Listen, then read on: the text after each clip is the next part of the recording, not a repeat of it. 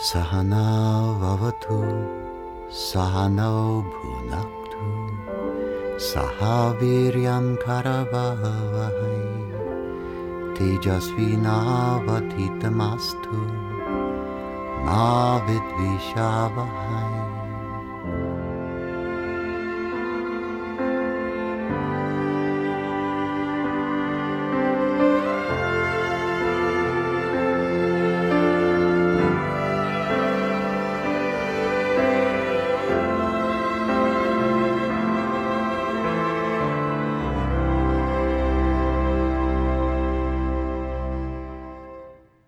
Jai Gurudev. Welcome to my podcast, The Vedic Worldview. I'm Tom Knowles.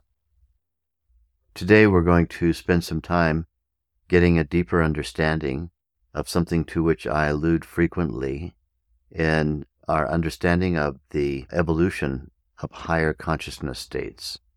I think that in order for this to occur best, it's good to zero in on what those higher consciousness states are like. Our subject today will be the mistaken intellect. In Sanskrit, it is pronounced pragyaparad, pragyaparad, Pragya, and then there's an A next, aparadha, Apardh,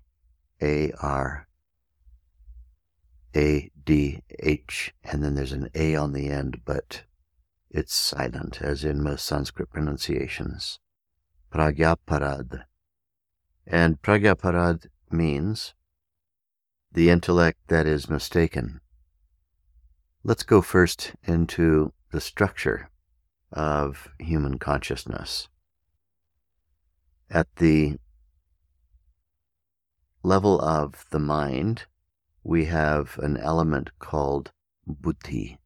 Buddhi, B-U-D-D-H-I, buddhi, is the word that gave us the name for the great master of some 2,600 years ago, Lord Buddha, who was attributed the name Buddha because buddhi and Buddha have a relationship. A Buddha is a master of the intellect. So he was a Buddha, a master of the intellect.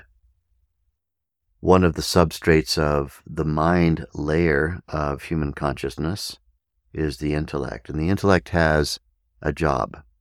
And its job is to say yes or no to any proposition that comes in through the senses, any information, any knowledge that comes into the mind. Yes or no to the question, is this of the self as I know it, or is this not of the self as I know it? And we could put in brackets, if we wanted to, is this of the self as I know it, in brackets, so far, or is this not of the self as I know it, so far?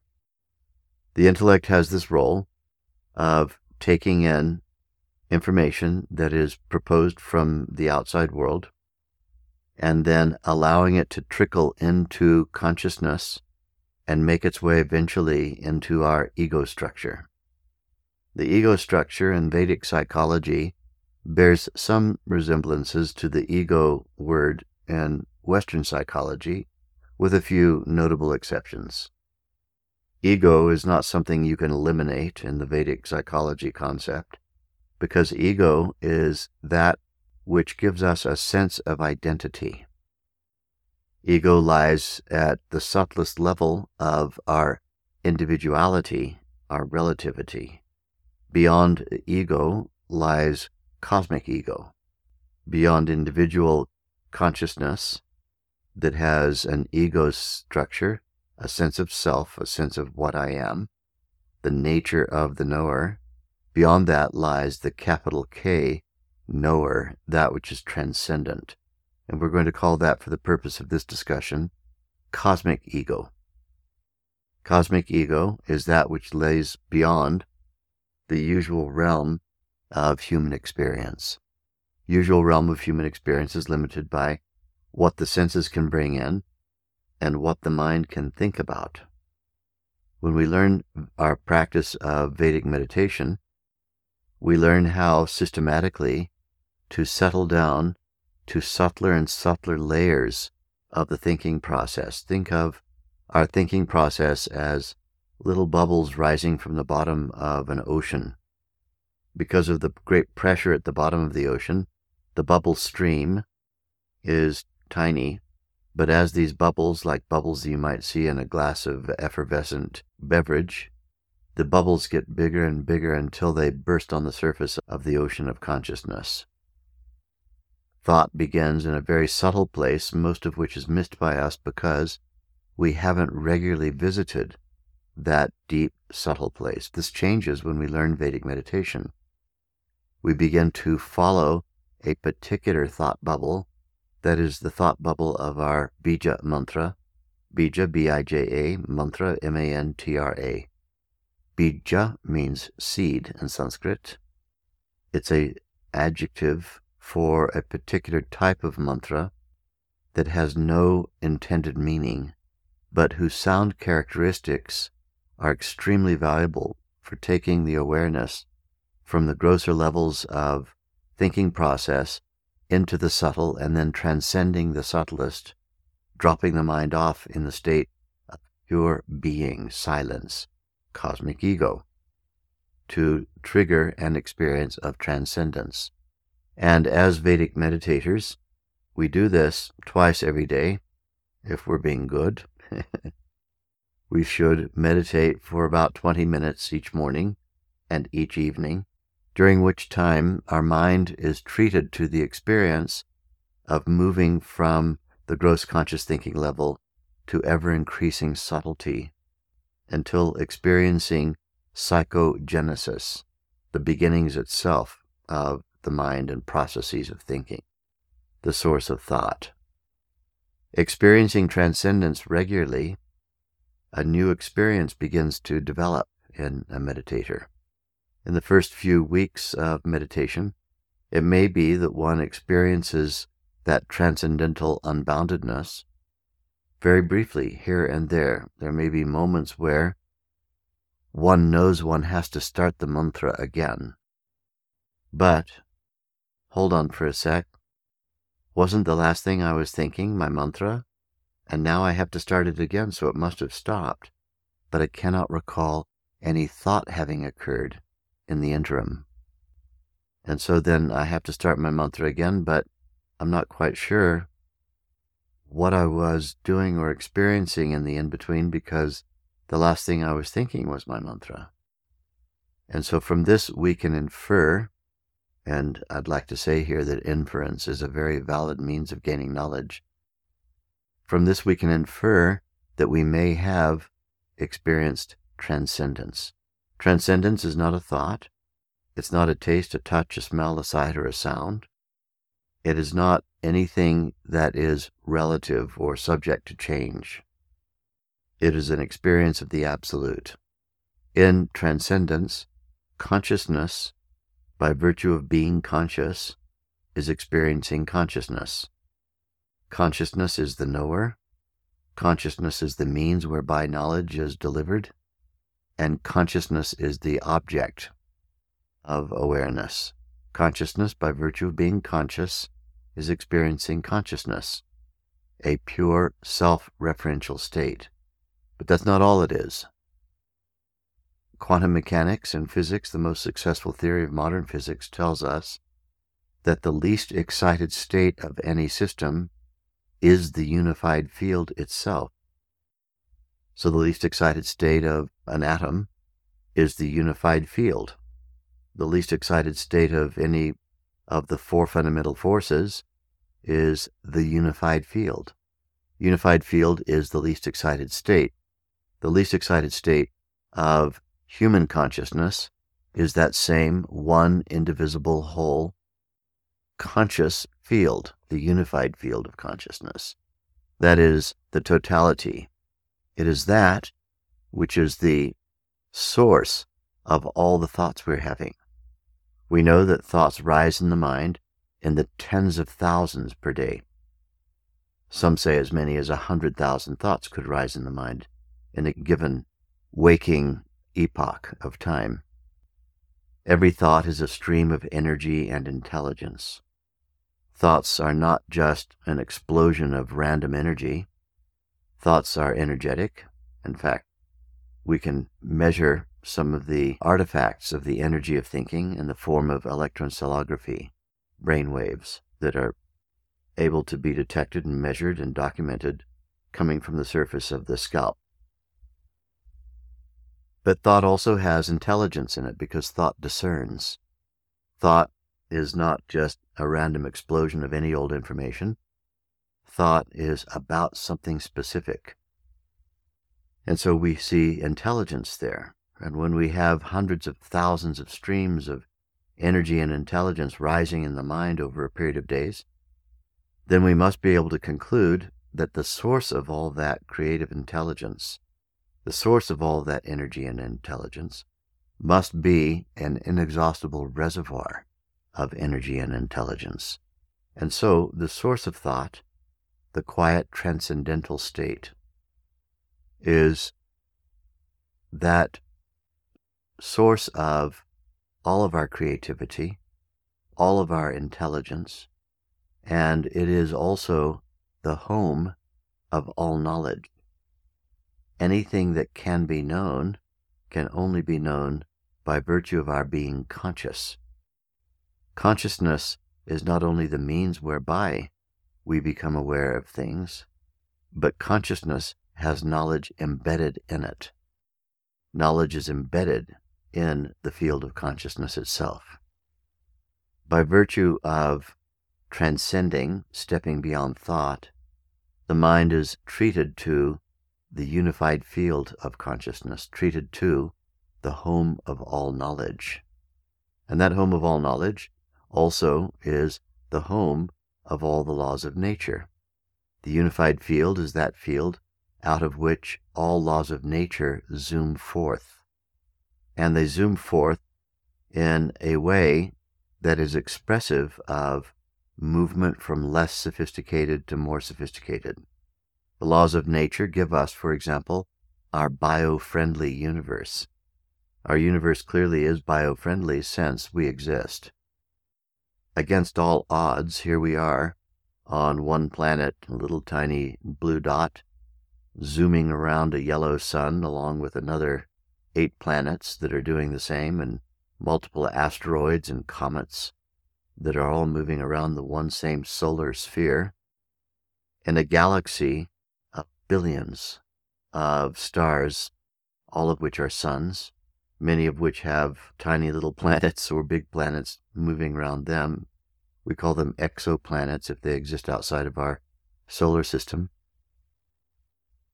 The likelihood of us being here, having this wonderful ability to think about our place in the universe, is not anything which is even conceivably simply a random event.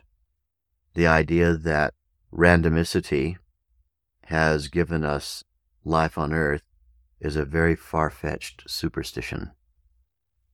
And though those who are in favor of the randomicity concept consider anyone who regards there to be anything such as intelligent or intelligence in nature to be superstitious, it seems to me that all the evidence is weighted in the direction of there being an intelligence that allows everything to move from less sophisticated to more sophisticated. Our universe seems to be trying to create biology so that nervous systems can appear, so that conversations like this can be had, where the universe finds itself embodied and is interpreting and learning to understand itself. This is this bio-friendly universe in which we find ourselves. This is the Vedic worldview. So let's get back to where the intellect plays a role in all of this. As one continues regularly to take a dive inside in meditation, sitting comfortably in one's chair every day, from time to time one might experience that no mantra and no thought state. But there's another state that begins to develop in every meditator. Somewhere around 6 months to a year, people begin to report that during their practice of Vedic meditation, sitting quietly in the chair, they notice that they have the sense of being as deep as ever they were. They're in the deepest state that ever they've been in, and yet they're thinking. It's not the no mantra, no thought state. It's thinking going along with an unboundedness. The mind is experiencing a dual awareness. It is unbounded and expansive and infinite in its reach, and it is also thinking about the fact that it's experiencing this. With a little bit greater pressure of thought, then the unboundedness gets overshadowed and one comes back into regular thinking awareness. But that moment of, I'm very, very deep as ever I've been, and here I am thinking about the fact that I'm deep, is quite different to pure transcendence, where one can only consider having been deep after the fact. In retrospect, as we say, one is able to say, yes, that was the deep state. But now something different has happened. I appear to be in the deep state and able to be in it and think at the same time. This is a great blessing that comes to us through the neuroplasticity of the human brain. Our brain is evolved along lines that cause it to want to combine experiences which, prior to this combination, could only be had exclusively.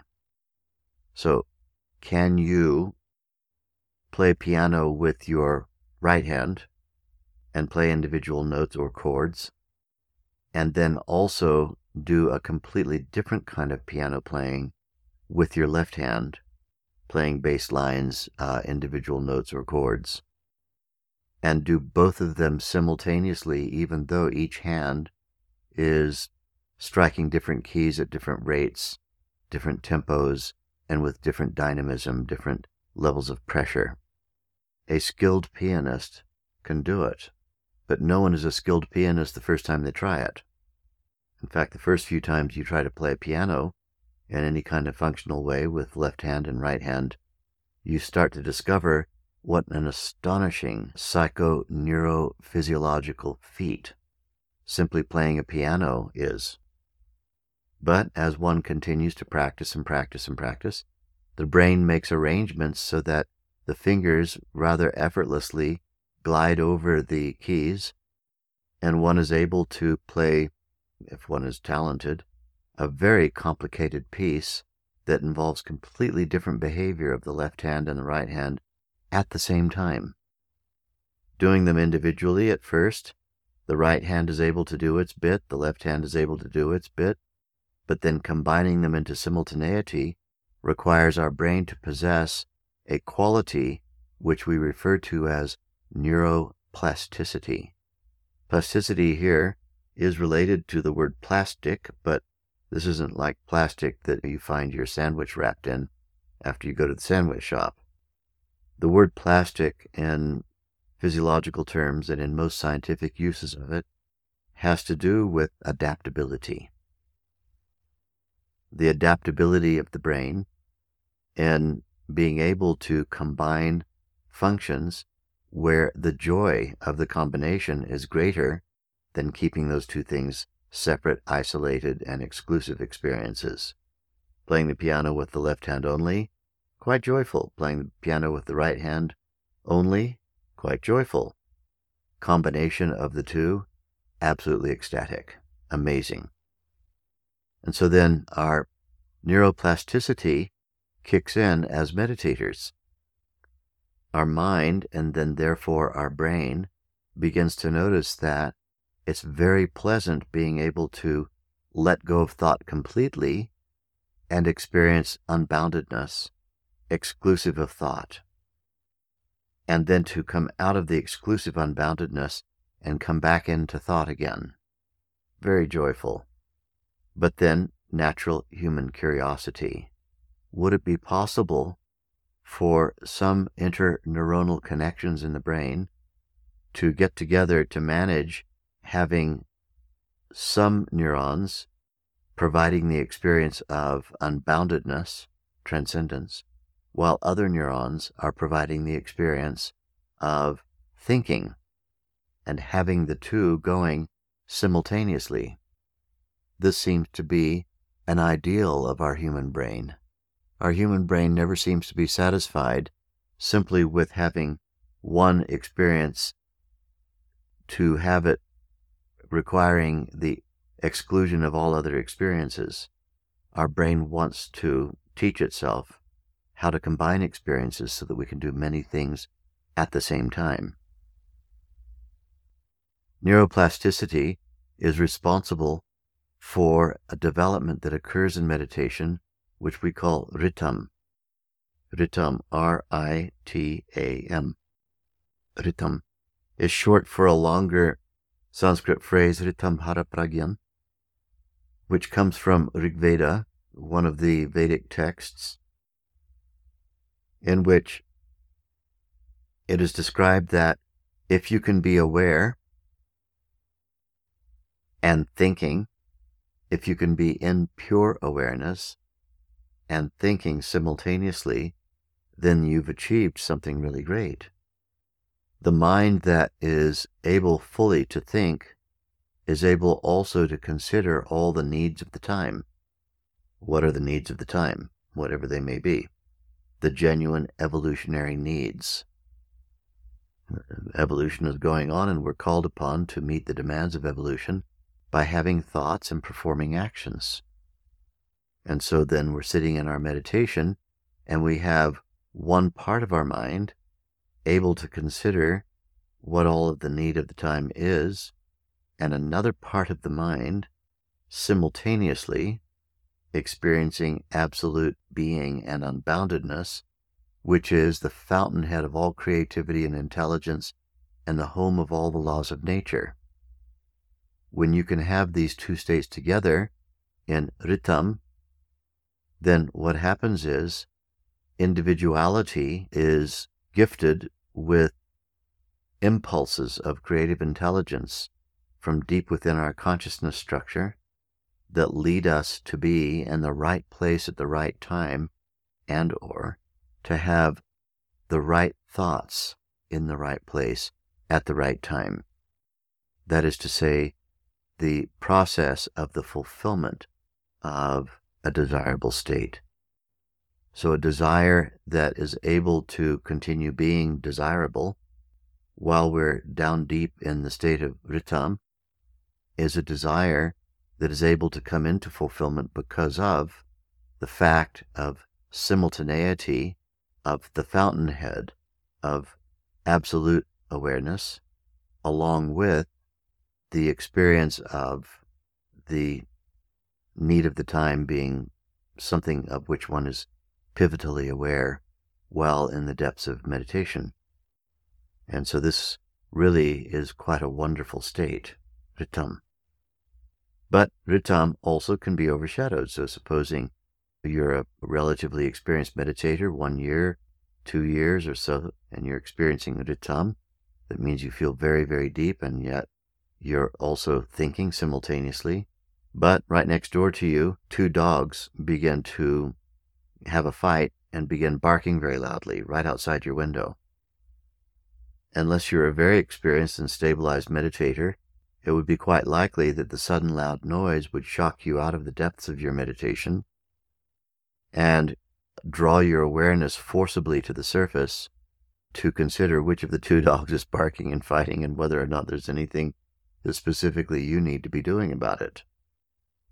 And so my point really is, dogs or whatever else the sound is outside, you can be drawn out of the state of ritam because ritam at this particular stage that we're hypothesizing is not yet stabilized enough that it can withstand any level of provocation. But with regular practice, morning and evening, we stabilize the state of ritam. It's stabilized. And indeed, we may begin to notice on certain occasions that when the meditation time has come to a close, It's time for us to let go of our mantra and let the mind come gently to the surface over the next 2 minutes. That when it's time to open the eyes, one might, on certain occasions, feel I'm just as deep as ever I was. I feel deep. I feel completely grounded in the state of being, and yet here I am with my eyes open.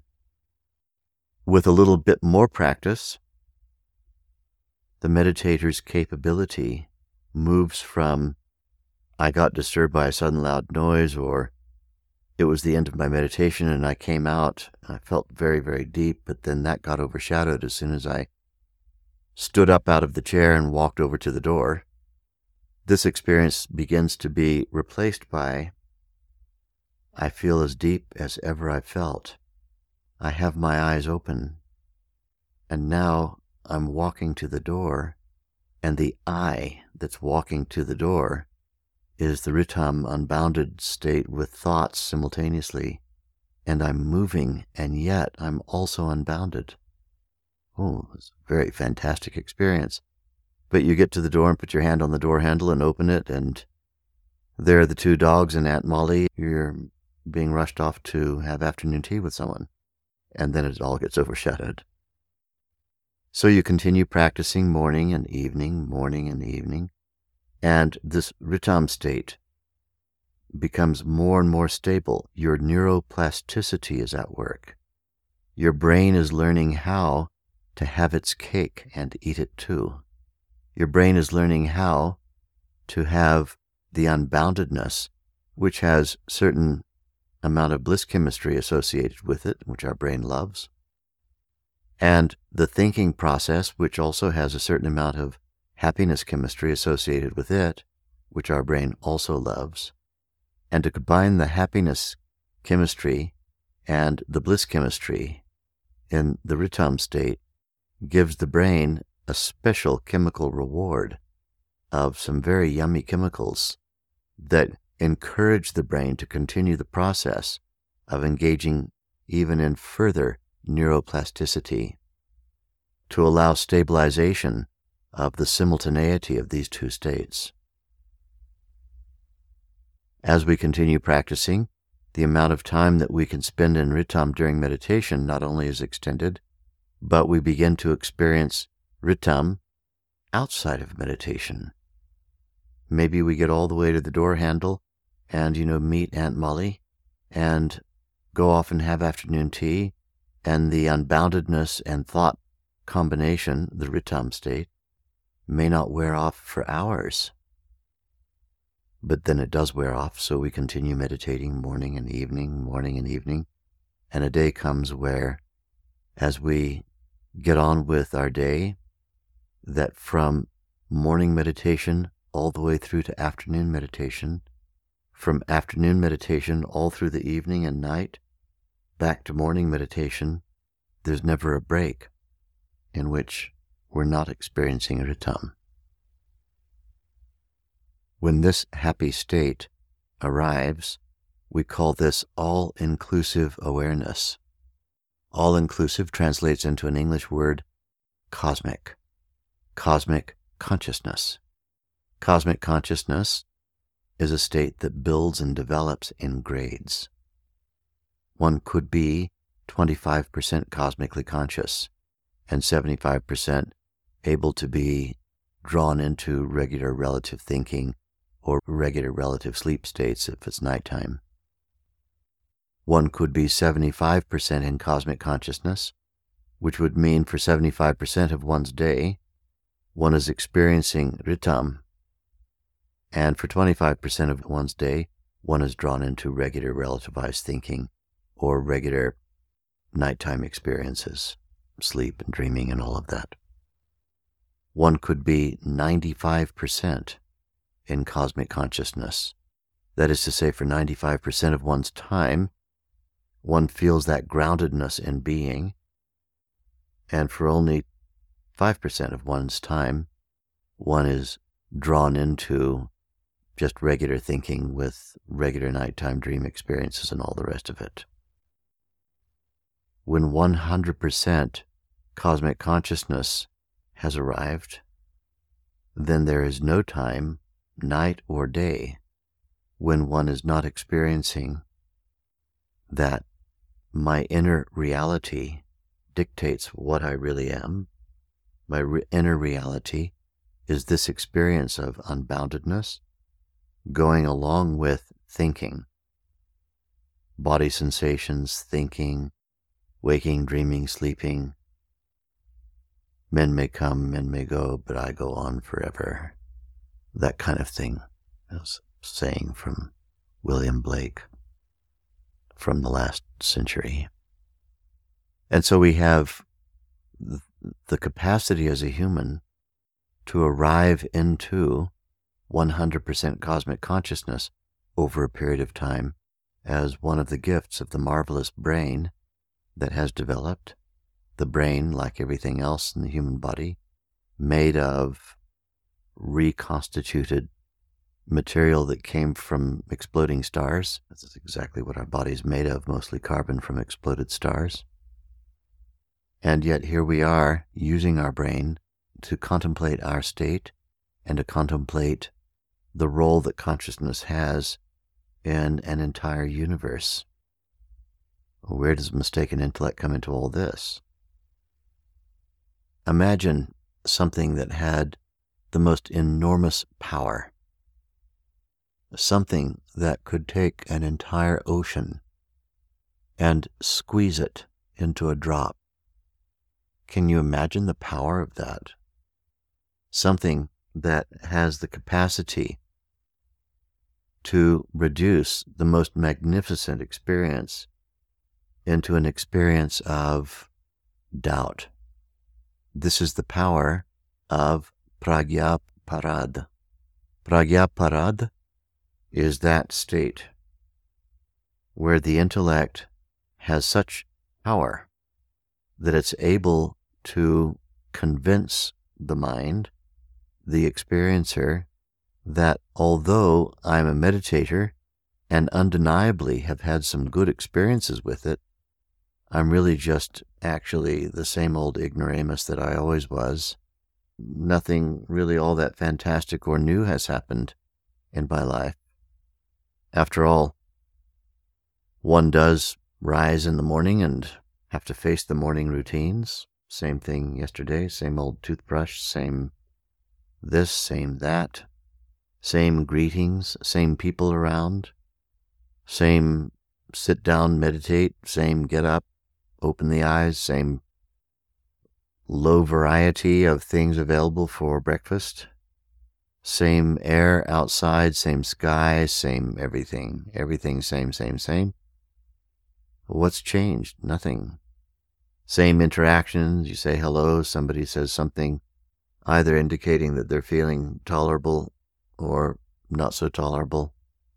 Interactions with people, then it's time for lunch, and then you have to go to the bathroom, same thing, bathroom, same thing. You have to clean yourself up, you have to start trying to figure out how you're going to nourish your body for dinner. You have to get from dinner time through the cleanup process and get yourself lying flat on the platform again. And there you are lying flat on the platform, and there's still another 150 things that you intended to do in the last week that aren't done. Same thoughts about that, same eyes closed, same fall asleep. It feels like 15 minutes, the sun's back up again, and there you are again. The intellect is the assessor of all of this. Even though down deep inside, the experiencer may have mushroomed out into quite a high percentage of cosmic consciousness, 60%, 70%, 80%, 90%, undeniable. Cosmic consciousness is there. But the intellect, being so picky, just picks on routine. And our intellect has also another handicap. That is, our intellect is not invited into our depth of meditation. In the depth of meditation, the intellect is not invited. Mantra has no specific meaning. It's not a noun or a verb or an adjective or a pronoun or an adverb or a connecting phrase or an article, any of those fancy word terms. You can't do a mantra. When the mantra is being thought, the intellect's not invited. As the mantra gets subtler and subtler and subtler, and the mind is drawn inward to the state of being, the intellect is left behind. It's not asked to discriminate anything. Our practice of meditation is non-contemplative. We don't contemplate anything during our meditation, and so intellect is simply not invited.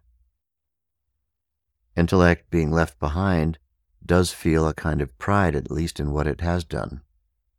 You see, from the time that we were little children, our intellect knew exactly what came in through the senses, what sights, what tastes, what smells, what sounds, and so on and so forth, what experiences came in on the level of words, language from other people. Our intellect has either looked at what it's seen and said, yes, you can go in because there's other things in there like you. Supposing somebody said to you when you were a little child, you're a bad girl or a bad boy. And then intellect heard that, but intellect didn't have anything populating the ego structure yet. And there was nothing in there that would contradict me being a bad boy or bad girl. And so in goes, intellect agrees and lets bad boy or bad girl assessment go in. And there it goes into the ego structure. Now when somebody else says a few weeks later, oh, you're such a good boy, such a good girl, intellect hears that and goes, there's something else already inside the nightclub inside there that says bad boy or bad girl. So this good boy, good girl thing, this isn't really going to sit well with what's already inside. Not allowed. Intellect is like a bouncer at the door that gets to add to the ego structure. Whatever it feels is already in there based on its memory of who or what it's already let in. Intellect starts to become the arbiter of what goes in next, and like attracts like. And intellect knows the likeness of everything that it has allowed in. Meanwhile, the meditator has gone beyond the intellect and had these experiences of ritam, transcendence, and thought simultaneously. Intellect doesn't get invited to that party. And as the growth of inner unbounded awareness continues and continues and continues, our intellect is still convinced that the knower inside, the experiencer, the ego structure, is only populated with the things that I allowed in there. Meanwhile, in our meditation, when we experience, I am unbounded, there may be a moment where we have that experience, unboundedness. Things that are already in the ego structure that don't sit well with unboundedness, like I'm a bad boy, those things get dissolved. They spontaneously neutralize. And once again, the intellect is not invited to that party of neutralizing that which is no longer relevant. And so the internal structure of our sense of self has gone through complete rehabilitation, renovation, and has had its restoration of dignity. But the intellect, residing on the surface of all of this wonderful internal transformation, is yet still operating on an old model. It's operating on the model of yes, but. I hear people saying, oh, you behave so well, and you don't get overawed by problems, and you're so cool-headed, and you're so fast, and you're so accurate, and you're so calm under pressure.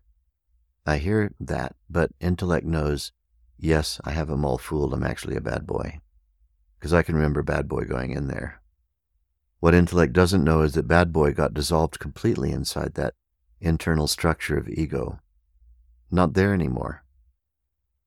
Intellect assumes it is there and is going to try to continue coupling and pairing bad boy with other things that come from the outside that equate with that resonate with that, even though that's not there in the ego structure anymore. And those things that are put in inappropriately by the intellect keep getting dissolved every time we meditate. But intellect isn't involved in all of that. It's not involved in the upgrade that's occurred from the inside out. And so the intellect is the last thing to agree to the process of enlightenment. Even though the inner experiencer and the physiology may have been completely purified. Physiology may have been completely purified of accumulated stress. The internal ego structure may have been completely purified of unsustainable personal reckonings. But the intellect is still hanging on to its old model. And its old model is based on its memory of what went into the structure. It's not aware of what's happened down deep inside, near and about the transcendental layer. And so this is what we call pragyaparad, mistaken intellect.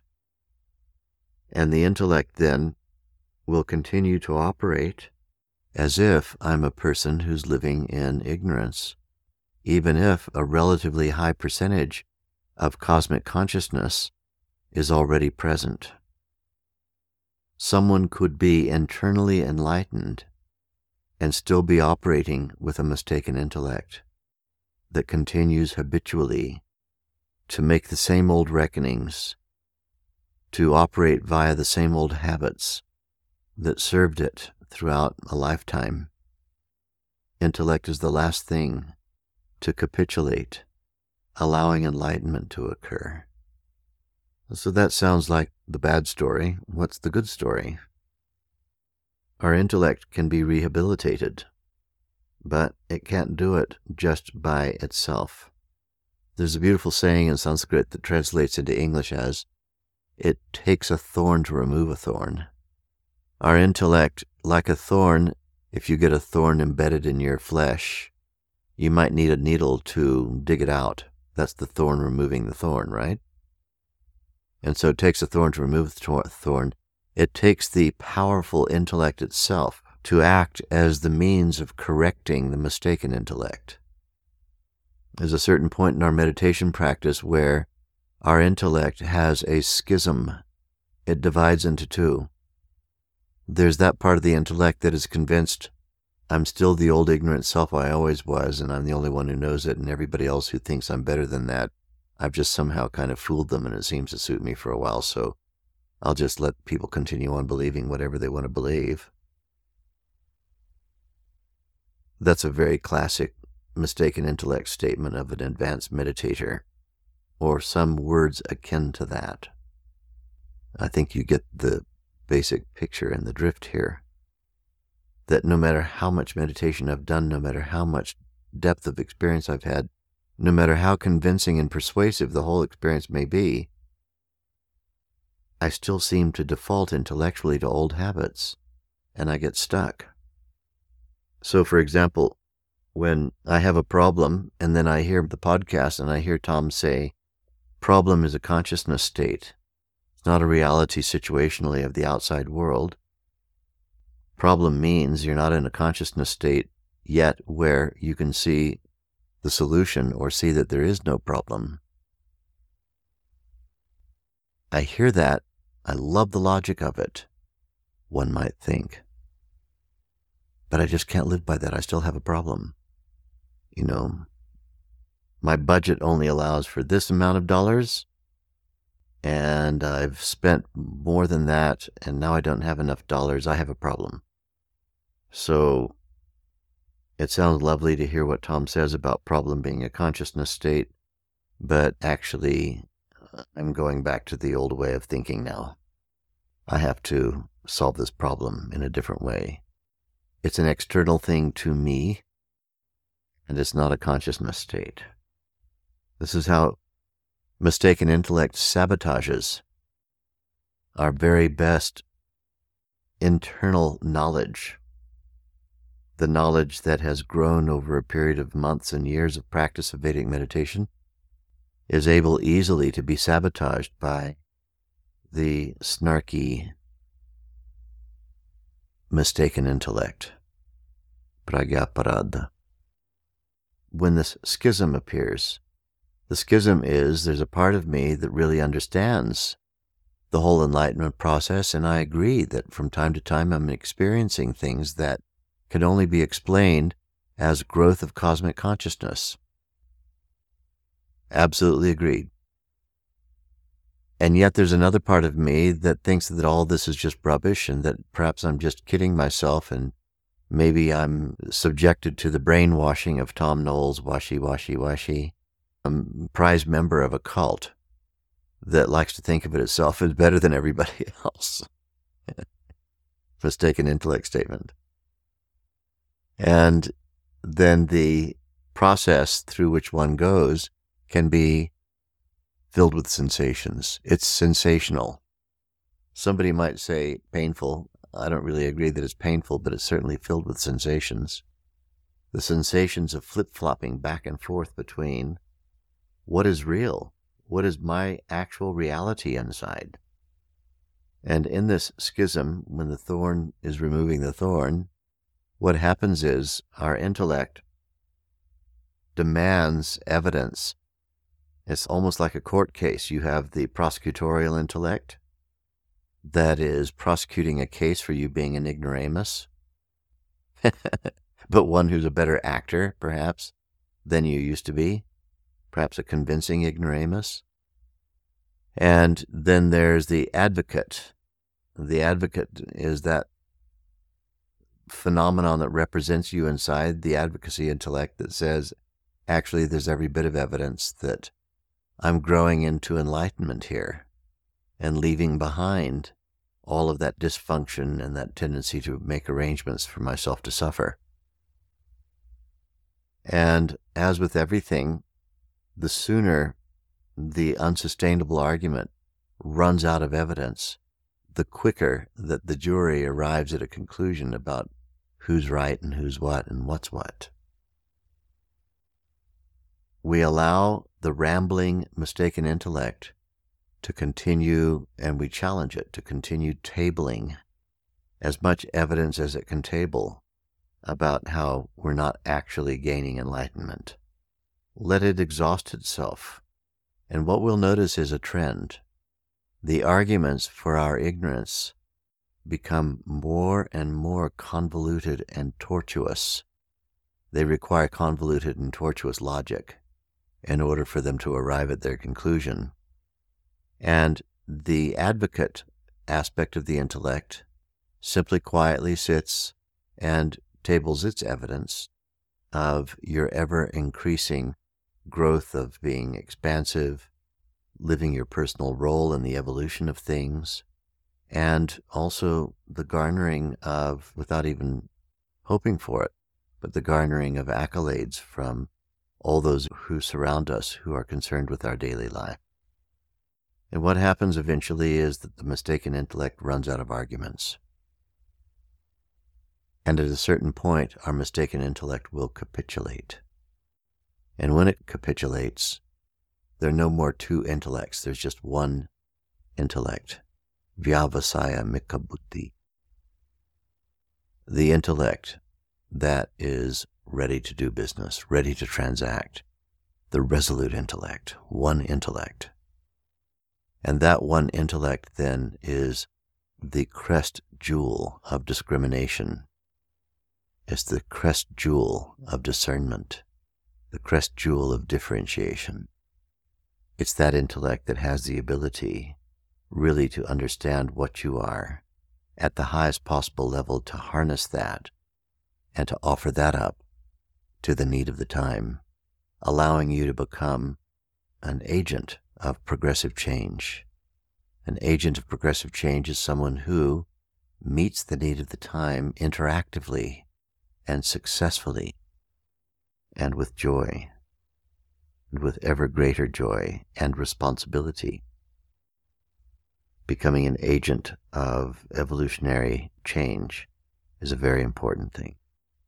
Someone may have asked the question, well, how is the existence of the mistaken intellect, how is it obedient, its existence obedient to the idea that everything that exists is a mechanism of evolution?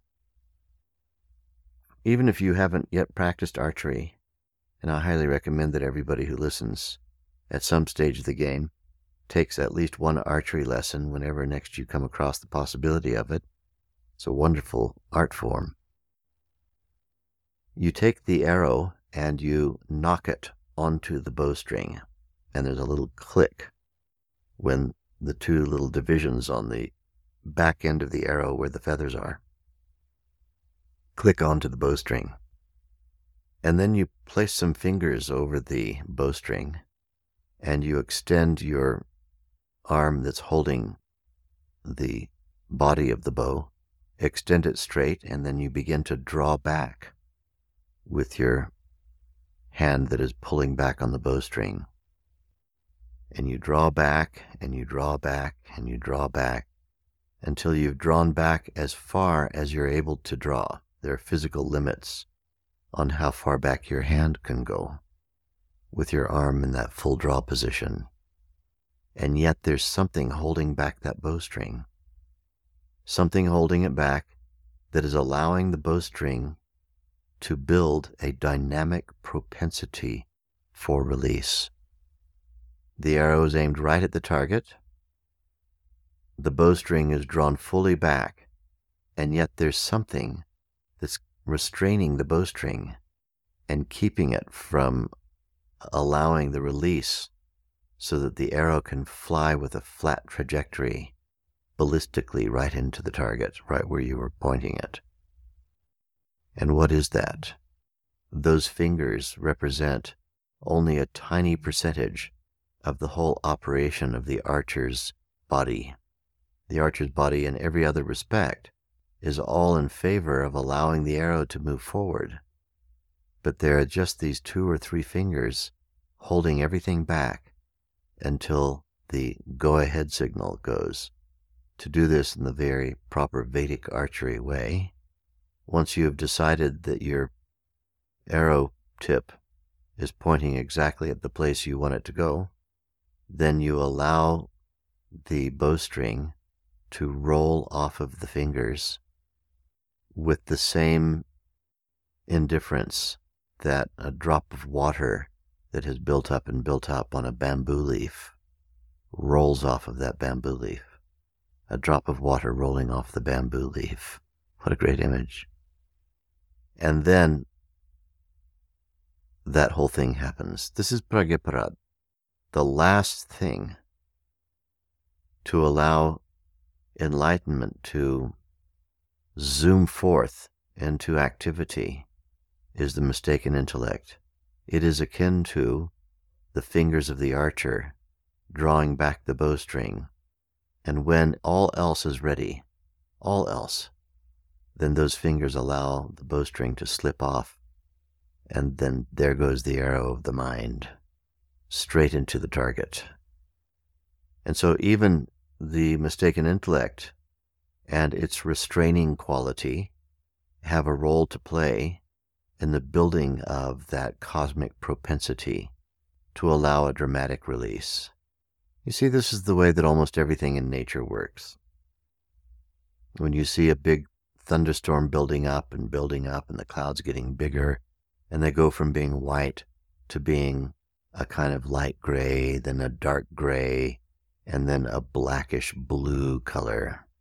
Then the lightning comes, and then the thunder, and then at a certain point, the cloudburst. And it's dramatic. Everything builds up, and then there's a sudden release of propensity. Michelangelo lying on his back up on the scaffolding, looking at the blank canvas of the ceiling of the Sistine Chapel, under pressure from the Medici and from the Pope, who had financed this whole thing of him being up there, and there were others who could possibly paint it faster than he could. But they were committed, and so was he, and calling out from the ground, up to Michelangelo, "When are you going to make a start?" To which Michelangelo replied, "When I'm finished." Meaning, when the arrow is ready to slip off the bowstring fingers. We can't rush our enlightenment. What helps us in the case of pragyaparad, mistaken intellect, is a guru. Guru. G-U-R-U, guru. Gu in Sanskrit means darkness. Ru means remover. A darkness remover, someone who sheds light. Someone who says to you, like Gurudev said to us, "You deserve the best, never feel unworthy or not justified in having the best. I tell you this is your heritage, but you have to accept it. You have to expect it. You have to claim it. To do so, not demanding too much." That's a guru, helping you understand things and getting right down to what the intellect loves. What's the logical sequence? You deserve the best, but you have to accept it. Step 1. You have to expect it. Step 2. You have to claim it. Step 3. Beautiful. 3 steps in a sequence. Accept, expect, claim. You know that old saying that meditators have? Take it as it comes. Beautiful. Let's move the words around a little bit and make it say the same thing, but with a different slight intent. As it comes, take it. That's the accepting part. Accepting, expecting, and claiming. The best arrives. To what extent are you reaching out for it?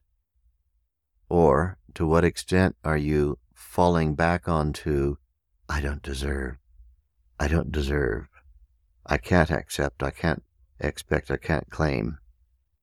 And only a guru can really help somebody dislodge the illogical aspect of pragyaparad, mistaken intellect.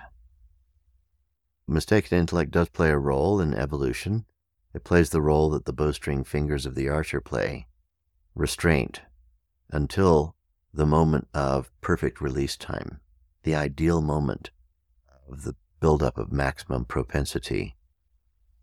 Pragyaparad and Ritam. We learned a lot of words today. Ritam, Pragyaparad, and Guru. Probably we've really shed some light on that subject now. Listening to podcast, coming away on retreats, especially the retreats, because there you get knowledge and direct experience.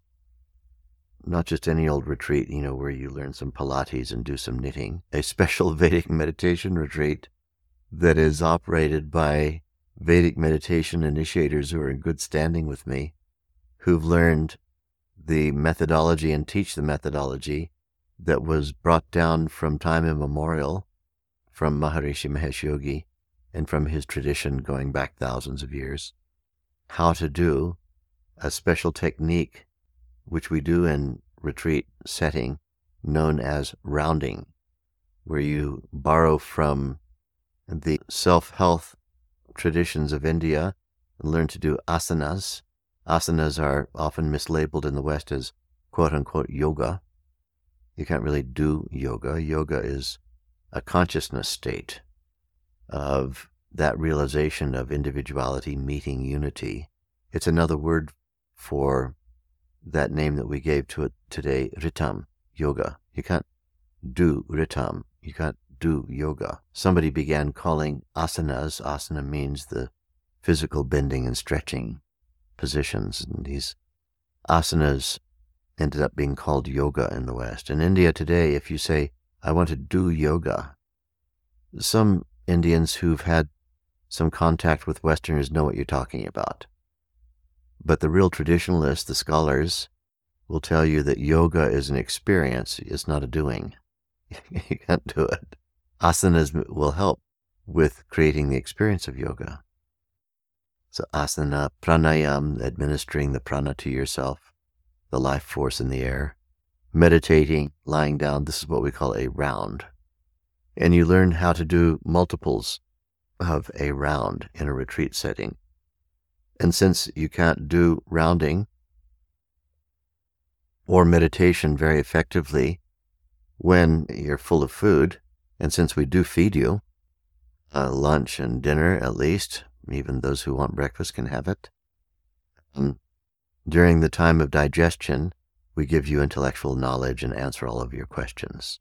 These retreat settings are absolutely the best for awakening the resolute intellect from that sleepy pragyaparad that's so habit-bound and stuck in its old ways of thinking, the ever-repeating known. Jai Gurudev.